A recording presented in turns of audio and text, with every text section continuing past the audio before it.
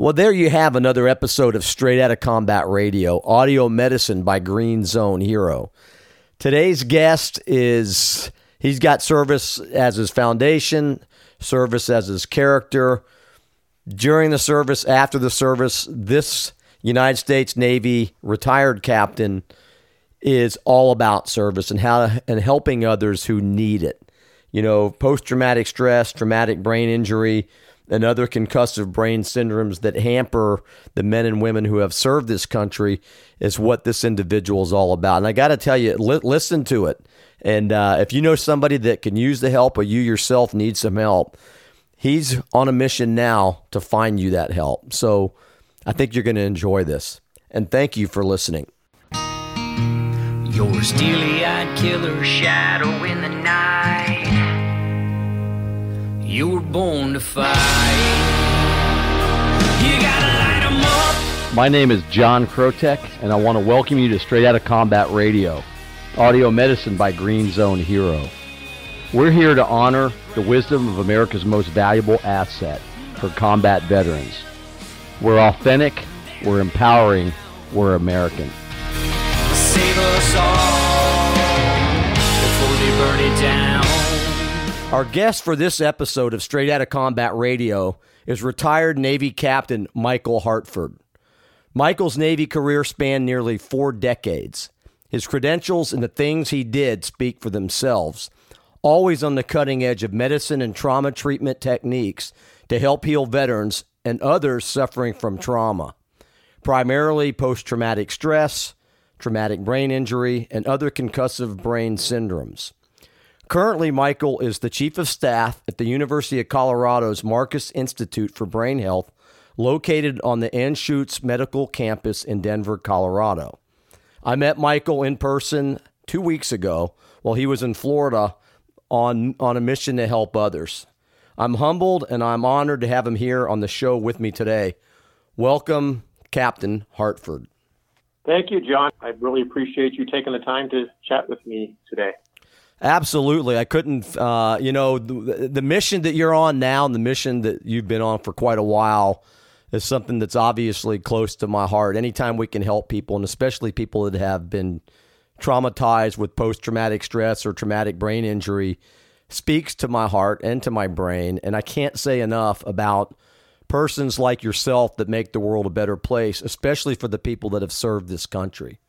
Kudos to you and your staff and the people that you work with. Thanks, John. I will say that at this stage of my life and my career, to be able to give back to the less than 1% that have worn the cloth of our great nation is something that I'm very blessed to be able to do. And we are making a huge difference at the Marcus Institute for Brain Health to help those that are suffering from the invisible wounds of war. Not just those that are the most recent veteran population, the post 9/11 vets, but any veteran from any era, regardless of how they sustained a brain injury and regardless of the character of their service. That's outstanding. Before we get to the Brain Center, because that's what we really want to delve in here today, but really, I want to learn more about you, and I'd like to know a little bit about your background. How did you get to the Navy? Where did you grow up? Were you a rock and roll guy? Were you country? What were you doing, Michael, to get to the service? Well, I have been part of a military family. I grew up in the Boston area, and when I was a teenager, I had an uncle who was a master sergeant in the United States Air Force, and I had other relatives that had served. Several of my uncles had served during World War II. My dad was a career-era veteran. I had lots of folks in my family that served, and it was a very patriotic, hardworking, middle-class family.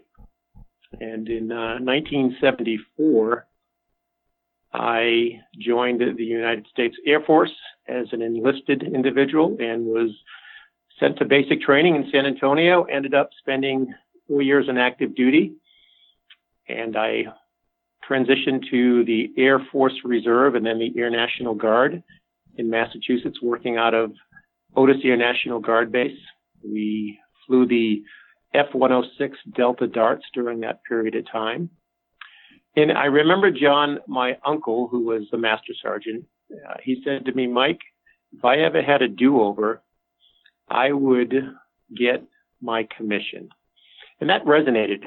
So I used the GI Bill and ended up going to undergraduate school at Northeastern University.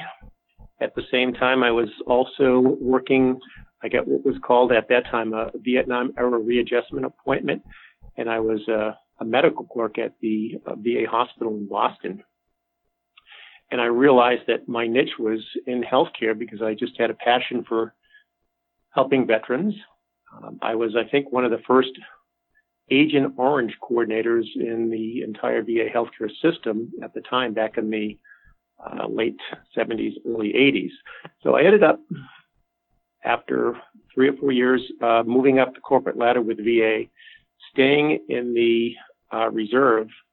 And then in 1986, I had moved from the Boston VA, did a administrative residency at the VA in Salt Lake City, and was an assistant department head service chief at the VA in Prescott, Arizona, and ended up in California. In 1986, I applied and was commissioned an ensign in the United States Navy Reserve Medical Service Corps. And from 1986 until I retired in 2013, I served about half of my time on active duty and half of my time in the reserve component, and was blessed to end up being one of the Navy Surgeon General's deputies for reserve integration. And when we were at the highest operational tempo during the post 9/11 era, we had several thousand medical Navy Reserve personnel mobilized in theater, and we had a large medical amphibious unit stationed out of Landstuhl that were basically saving lives day in and day out.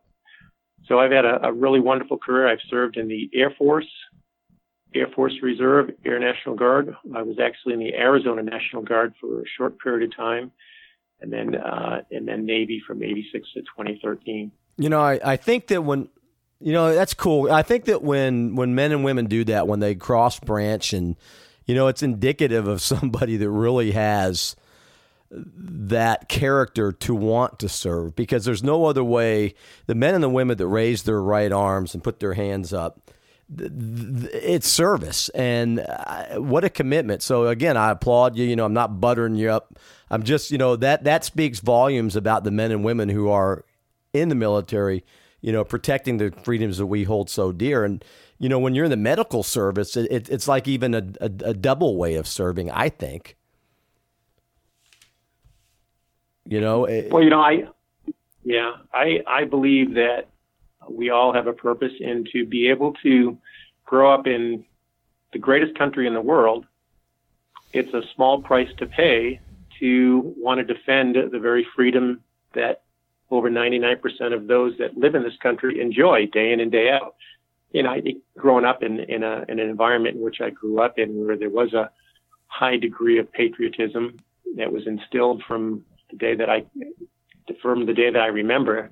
And I think when I decided to join, it was, you know, right at the tail end of the Vietnam War. And even though there was a tremendous amount of animosity towards a lot of folks that had served during Vietnam, it never discouraged me from wanting to wear the cloth of this great nation. And, you know, to be able to do things that I've done, to travel to where I've traveled, and to be able to assist those that I've been able to assist. To me, that is what life should be all about, is to give back, to be a good person and do the right thing, and defend the country that has been so, you know, so good to me and my family. And so, you know, signing a piece of paper saying that you will literally give your life for the freedom of this country is as noble a cause as I can think of. Well, you know, we couldn't agree with you more. Can you pick out one or two instances in your 40-year career that stand out to you? Pivotal moment, special, you know, something that happened that really opened your eyes Sure. No, that's a great question. In 2006, I got a call from a colleague of mine who had just gotten out of a meeting at the Pentagon, and the Navy had committed to having a uniform presence with the Department of Veterans Affairs because of all of the catastrophic wounded, injured, and ill that were coming back from Iraq and Afghanistan. And the call was, Mike, this is something that is right up your alley. I had been a VA director, worked in the VA healthcare system for 22 years, had at that time this was in 2007, so I had 20 plus years of military service. But when I was asked if I would consider becoming the Navy liaison to the Department of Veterans Affairs, I did not hesitate to say absolutely. I was subsequently mobilized in the early part of 2007 and worked primarily out of the Haley VA in Tampa. They were getting about 45% of the most catastrophically wounded, injured, and ill that required long-term rehabilitation. I can't tell you how passionate I was to make sure that these young men and women coming back that were catastrophically wounded, injured, and ill, as well as their families, to make sure that I was able to navigate them through the tremendous challenges that they were going through, physically, mentally, emotionally, and spiritually. And for almost 3 years, I was at the bedside of some of the most catastrophically wounded, injured, and ill. In many instances, I would say, are they going to be able to pull through? But to see the spirit of a young man and a young woman that has been so catastrophically wounded, whether it be loss of limb, whether it be severe burns, whether it be a significant head injury, for them to be able to persevere and make the best of their situation, as well as their family members, resonates above and beyond any other experience that I've ever had in my life, personally or professionally. And to this day, I keep in touch with several of these folks, and some have just exceeded everyone's expectation in terms of their overall quality of life. Whether they have, like I said, a spinal cord injury, a traumatic brain injury, more often than not, the term polytrauma, I think, is very relevant because very rarely do you just get a head injury or just get a limb loss or a burn. Usually it's a multiplicity of different kinds of injuries, and to be able to see how they've been able to evolve, not because of, but in spite of their challenges, it just tells me the spirit of our newest generation of service members and veterans. It's every bit as patriotic and as passionate about making the best regardless of whatever situation may exist. Well, I can't even imagine the satisfaction that would make you feel, knowing that you can help people that really, really, really need the help. How, it has an effect, obviously. Is there anything, how do you stay focused in all of this? Well, I think the key to any situation, no matter how catastrophic it might be, is to have constructive vices. And I think I do. I do exercise. I try to eat well, sleep well.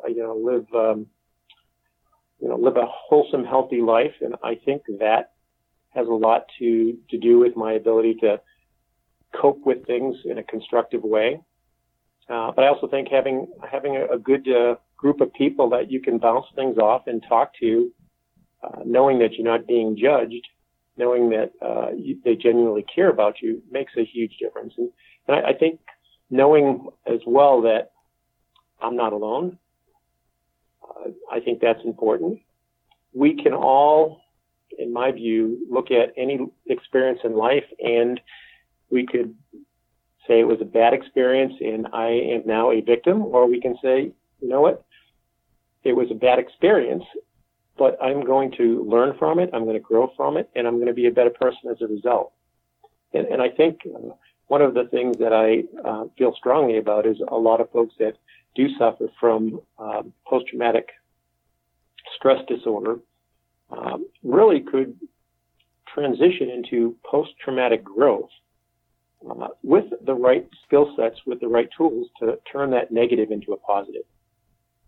And so that's what I've tried to do. Like I said, regardless of the experiences that I've had, that I could certainly have gone down that road of self-destruction, and I've chosen not to.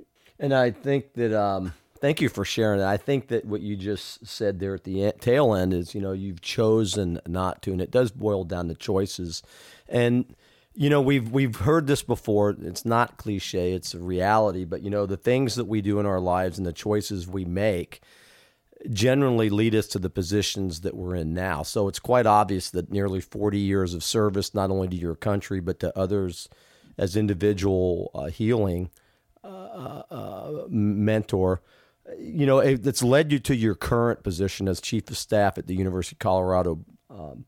But tell me, you just recently retired, more or less, and was there any kind of transition period or have you always been on a mission? Was there ever any time that you vacillated in what you were going to do next, or was it already falling into place? I think I've been very fortunate that things have fallen into place. When I did retire, literally I had an opportunity to join an organization. It was a government contracting firm that had a lot of Department of Defense contracts, and they worked in the quality of life arena. So I was literally asked to join their senior executive team right out of the Navy, and was able to work on Navy quality of life issues. I had a portfolio that included Navy's, it was called the Operational Stress Control Program, which is still in existence today. And I had a bunch of retired sailors under my watch that were being deployed to Navy installations all over the world to work with sailors on how to cope and deal with stress in a constructive way, and also how to identify red flags when there are sailors that are deteriorating, decompensating for whatever reasons while they're deployed. As we all know, the suicide rate in both the military and veteran population is much higher than the civilian population. So what we were trying to do is provide those necessary tools to sailors, whether they be junior enlisted all the way to senior officers, to detect what are those red flags when somebody is not coping with their situation. You could be deployed. The last thing you want to do is worry about whether your wife or your husband, if it's a female, is able to pay the bills, take care of the kids, make sure the yard is mowed, all of those things that are day-to-day activities in a normal lifestyle. But when you're deployed for months and years at a time, you really want to be able to have that individual focus on the mission. So I was really blessed to have that opportunity as soon as I retired from the Navy to work in an organization that was doing things that I had a passion for literally right away. I also have been in the nonprofit world for a while. I was on a board of directors for one 501c3 organization, and I've been a chairman of a board for another 501c3 organization that deals with helping veterans, helping service members, helping their families. So what led me to where I am today was an interesting set of circumstances. About 2 years ago, I was called by one of my colleagues. His name is Dr. Jim Kelly. And just to set the stage, John, Jim was the founding director for the National Intrepid Center of Excellence in Bethesda. That organization got stood up in 2010 as a result of the significant number of invisible wounds from our post 9/11 veterans. and the military health system feeling that there was a need to develop some type of specialty care to help these invisible wounds heal. Jim Kelly has been a renowned behavioral neurologist for over 3 decades. Had been the neurologist for the Chicago Bears for a number of years, has been in the world of academic medicine for 30 plus years. He was asked by the top Pentagon officials back in 2007, 2008 to open up the National Intrepid Center of Excellence, and Jim, being the patriotic person that he is, said, absolutely, I would be happy to do that. But Jim went he went to the Air Force Academy, but decided that the military was not conducive to what he wanted to do in life, and he ended up going to med school at Northwestern University in Chicago. So Jim and I get to be very good friends. During the 6+ years we were both in D.C., he would fly back to Colorado on weekends. I'd fly back to Florida.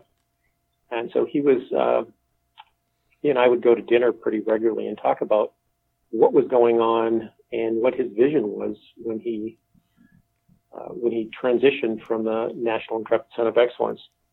So 2 years ago when he called and said, Mike, Bernie Marcus, co-founder of Home Depot, has granted $30 million to open up a brain health institute at the University of Colorado. He said, would you come out and be my chief operating officer, chief of staff? And certainly I didn't hesitate, and I was here in a matter of weeks. That's awesome. It's like I said, a lot of these pieces fall into place based on the choices we make. The person who introduced us, Commander, still active duty, Jeanette Arancibia, really impressed me with how the United States Navy, and I don't say this lightly, I say this with all sincerity, it is the world's finest Navy. And to learn that they are 110% on board to figure these things out from a humanistic approach was very impressive. And I must say, and I don't, you guys and ladies are on the cutting edge of innovative techniques to help people, like I said, that need it. Traumatic brain injury, post-traumatic stress, and these concussive syndromes that keep people stifled and stunted in living a as normal as it can be, and fulfilling lives. And so, again, I applaud what you're doing. And tell us a little bit about the center out there in Denver, what the primary mission and how it's going and what it is that you all do. Sure, absolutely. Well, the Marcus Institute for Brain Health, we actually started seeing cohorts of patients a year ago this month, after about a 6 or 7 month build-up. Literally, we started from ground zero, hiring staff, building an infrastructure, getting all the things that needed to be done, policies, procedures, and having the right people on board before we could actually start seeing patients. So we did all that throughout 2017, probably March, April, all the way till the end of 2017. And then January 2018, we started seeing cohorts of patients. Say cohorts, we try to see at least 3 to 5 patients per cohort. And our primary patient population are veterans that we screen. And based upon that screening process, our healthcare professionals determine that, yes, this individual has a condition that clearly is primarily a traumatic brain injury versus a psychological health condition. And I think something that a lot of people don't understand is that when you have a brain injury, there's so many different overlapping comorbid conditions that are also post-traumatic stress, depression, anxiety. And what we try to do during our screening process, John, is really take a deep dive, peel the onion back, and some of the things that are more of a neurological or psychiatric, physical versus psychiatric are things like headaches, sensitivity to light, sensitivity to noise, nausea, vomiting, vision issues, dizziness, balance issues. Those things are clearly not psychological, they're neurological or physical. And so when we get that information, we determine that, yes, we do think that you have a brain injury, and we'll bring you to the Marcus Institute for Brain Health to do an evaluation. So the evaluation is 3 or 4 days long, and veterans come to us from literally all parts of the country. We've had veterans from 24 different states thus far, and actually 2 countries, one from Germany and one from Mexico. And they come for an evaluation, and based upon the results of that evaluation, our clinical team determines that this individual would very much benefit from our 3-week intensive outpatient program. And we invite that individual back for the 3-week intensive outpatient program. If there are those that we determine are probably not going to benefit from our program, we work with them to develop a path towards getting the care that they need, whether it be within the VA system or the private sector. Because oftentimes people come in, once we do the evaluation, their primary condition is more psychological than it is physiological. So we work with that individual to try to make sure that we set them in the right path so that they don't fall through the cracks. Those that are accepted into the program, and which is about 88 to 89% of those that go through the evaluation process, come back, and not a penny comes out of their pocket, no matter where they come from. And we literally customize every program for the unique needs of that particular individual. We have 5 different medical specialists, and we have multiple complementary modalities that we incorporate into the treatment plan between our neurologists, between our neuropsychologists, behavioral health, physical therapy, and speech language pathology. And then we incorporate that into whether it be acupuncture, mindfulness, canine therapy, art therapy, equestrian therapy, yoga. And we literally develop a customized program for everyone that comes through. And in the first year, we ended up seeing 129 veterans and family members. And family members are a big part of the recovery and reintegration process. And everyone that has come through, we've asked for the last week of their intensive outpatient program if they would like for their significant other to be part of the transition, so that they understand what their loved one has gone through, and they can be a big support for their post-Marcus Institute quality of life initiatives. So we've been doing that. The model is very similar to the model that Dr. Jim Kelly started when he was the founding director at the National Intrepid Center of Excellence. We've been getting tremendous exposure. We have a partnership with the Department of Veterans Affairs. Over the last year, the Secretary for the VA, Mr. Wilkie, has visited us. The former Deputy Secretary, Mr. Tom Borman, has visited us. The Chief of Staff, right now, retired Colonel Pam Powers, has visited us. We are getting a tremendous amount of respect on what we do and how we do it with the Department of Veterans Affairs. And we have also partnered with a lot of other nonprofits. We work very closely with the Wounded Warrior Project.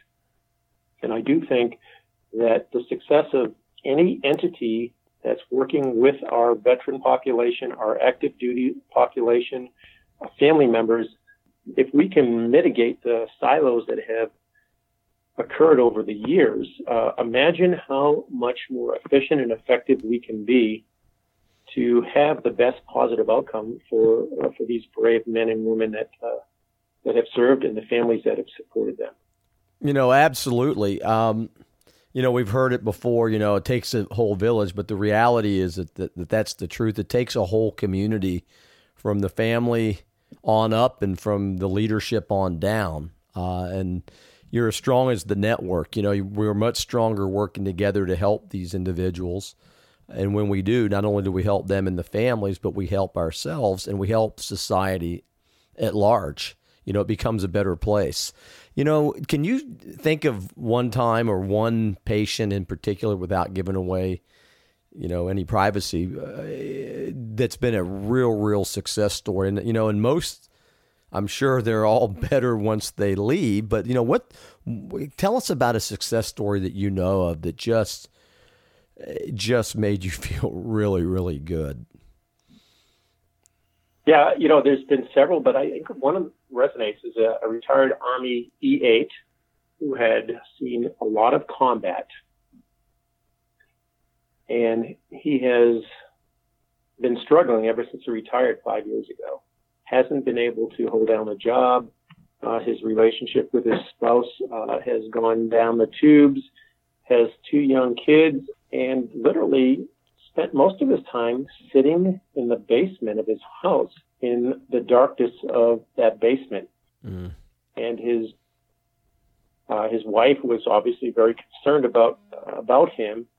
And he had gotten treatment in several different venues, but nothing really hit. And finally he was contacted by one of his former service members who said, "Hey, you've got to check out the Marcus Institute for Brain Health." And he eventually called us. We went through the eval, and clearly he was an appropriate candidate, went through the IOP, the intensive outpatient program. And when he finished, what he said is that the Marcus Institute for Brain Health saved my life. And he basically said that it seemed like other programs got him to a certain point, but never really addressed some of the things that were a challenge for him. Like I said, he couldn't go into public, feel comfortable. He couldn't play with his kids. He wasn't comfortable. He couldn't sleep. And I think that's a big part of a lot of brain injuries is if your sleep pattern has been so compromised, you're not getting to sleep. You're going to be agitated. You're going to be confrontational. But what he said is that the Marcus Institute peeled back the layers that no one else had ever been able to peel back. And as a result, he now, understands his diagnosis of having a brain injury. And he's now able to develop, he has gotten the skill sets and the tools now to be able to overcome those issues that he was not able to overcome before. And now he is one of our biggest advocates, John. He has been out there calling a lot of his former service members that saw a lot of challenges that he knew had been blown up on more than one occasion in Iraq and Afghanistan, and he has referred several of those individuals to us. And I think here's an individual that potentially could have had a terrible quality of life for the rest of his life. Like I said, his marriage was going downhill. His kids didn't know who he was. And now he's out there involved with his kids. His wife and him have really developed the healthy relationship that they both aspire to have.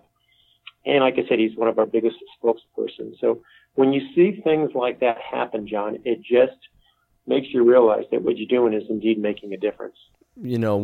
Without a doubt, that's an amazing success story. And, you and I have had discussion and, as my foray into the post-traumatic stress world, happened at 11 with a pretty traumatic event. And then the wound got reopened or surfaced again with my own traumatic brain injury in 2012, where some of the things that you've discussed here today resonate. So I get it. So, when you can affect one person, regardless of rank, sex, whatever, it does affect everybody, and it affects everybody in a positive way. So, the mission is one that is badly needed, especially in light of the 22 or more a day that we talk about that take their own lives. But, one thing that you hit upon, Michael, is the family support.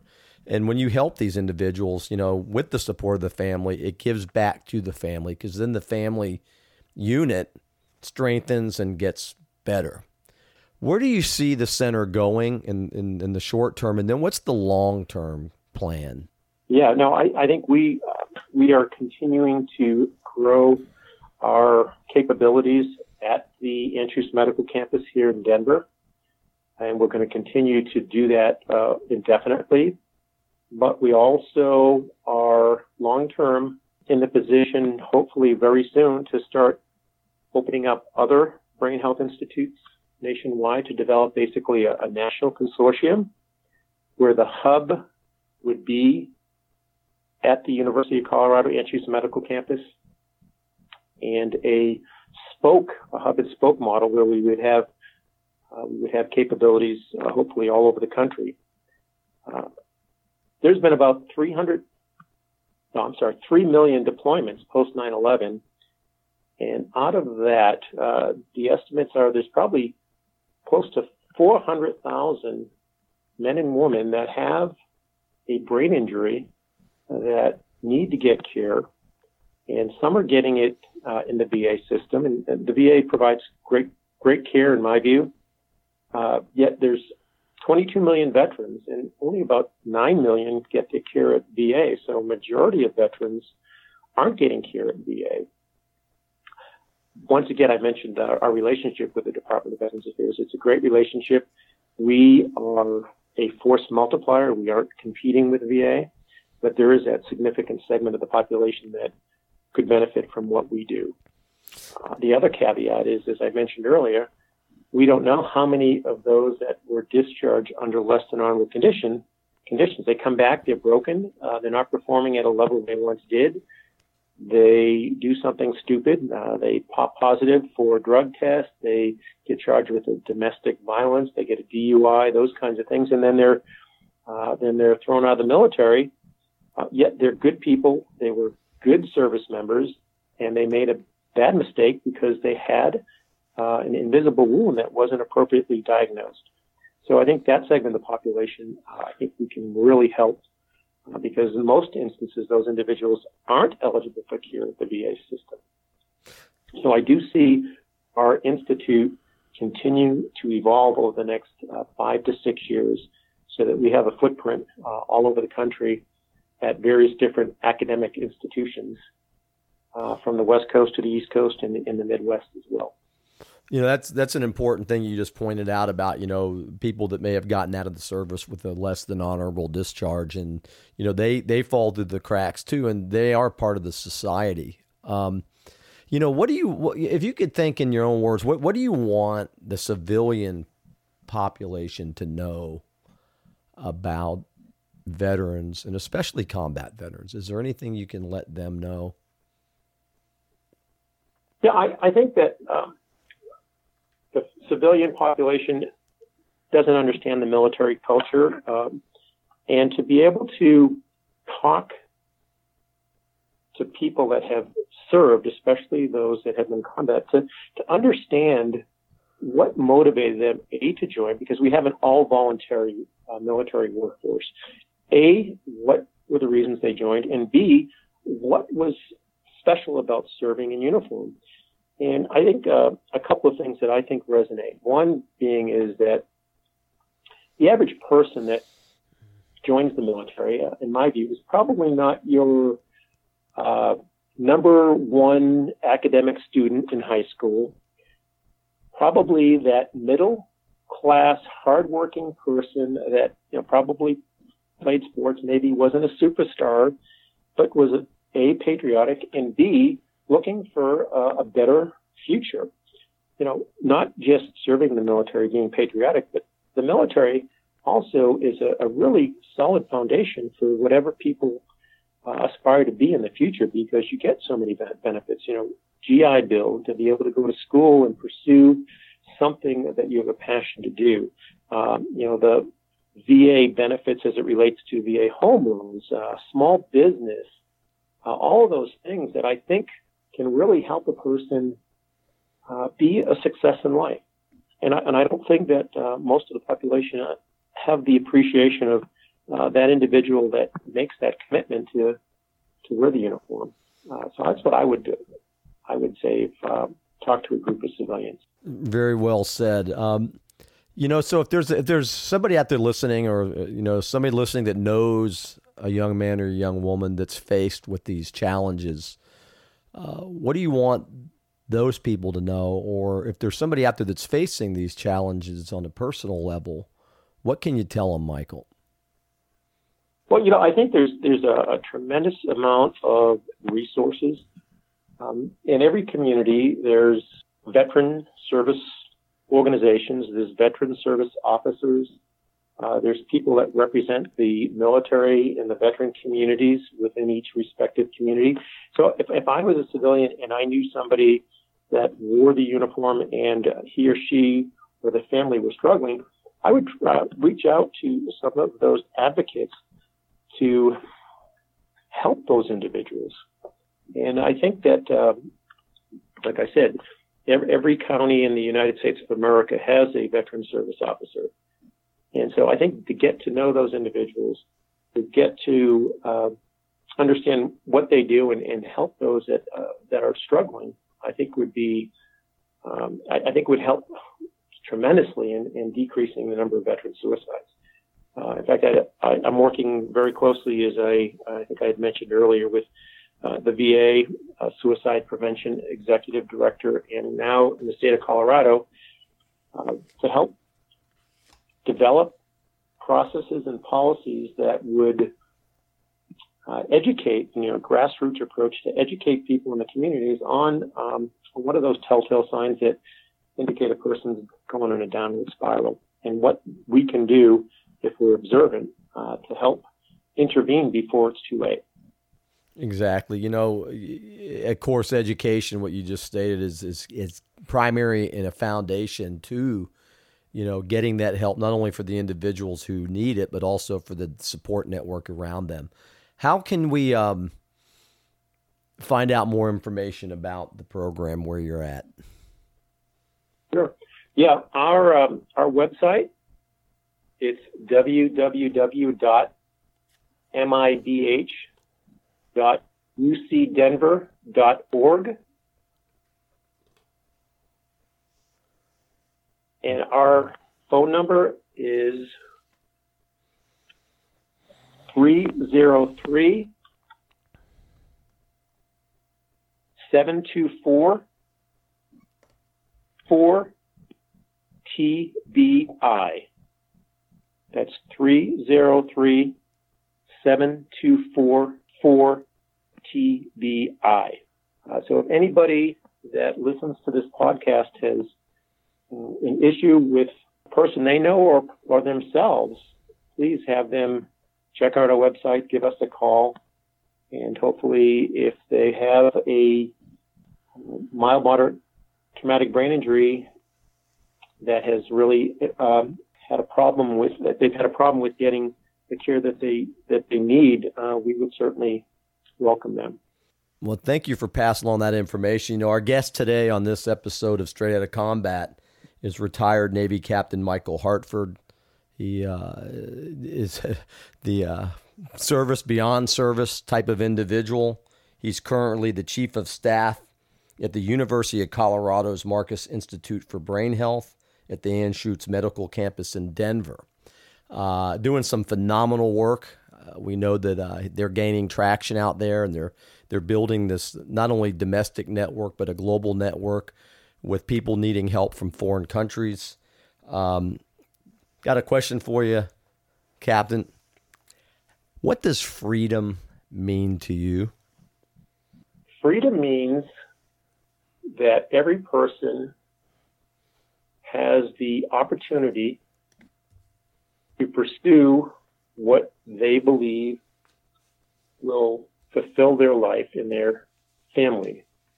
And that can be with a job opportunity, that can be living where you want to live, that can mean getting the education that you need to have to pursue your dreams, and do it without any concern about what you say and how you say it.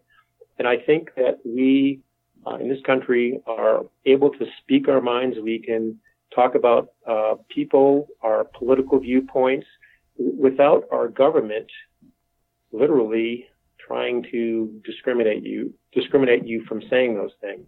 So I think freedom is about all of those things. And also, I did want to point out that what we do here, we have so many different partners. And I know that other podcasts, you've had Colonel Russ Barnes, and you mentioned Commander Jeanette Arancibia, who I have known for many years. But organizations like Gratitude Professor Foundation, organizations like Boulder Crest Retreat, all these organizations that are doing wonderful things to help the men and women that have served, and their families, to include first responders.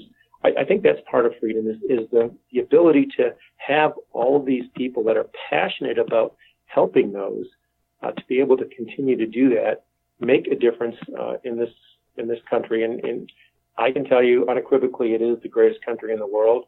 And for those of us that were born here or have come here legally to become American citizens, it is indeed a blessing. Well, we wholeheartedly concur. I'm humbled and honored to have you here, Michael, and can't wait till you come back next time to tell us more about the good things that you're doing out in Colorado and beyond. All I can say is thank you very much for your service, and anything that we can do with Straight Outta Combat Radio and or Green Zone Hero, we're here to help. So thank you for being here today. Continue on, and I look forward to the next time we can talk. Okay, thank you, John, and thank you for what you're doing as well. I think it's extremely important, and it's going to have tremendous benefits long term. So thank you for what you do. You gotta light 'em up before they burn it down. Thank you for listening to another episode of Straight Outta Combat Radio, audio medicine from Green Zone Hero. If you liked what you heard, then tell others about us. Like us and download us. And please remember, freedom is not free, and combat veterans are vital assets. They're not broken.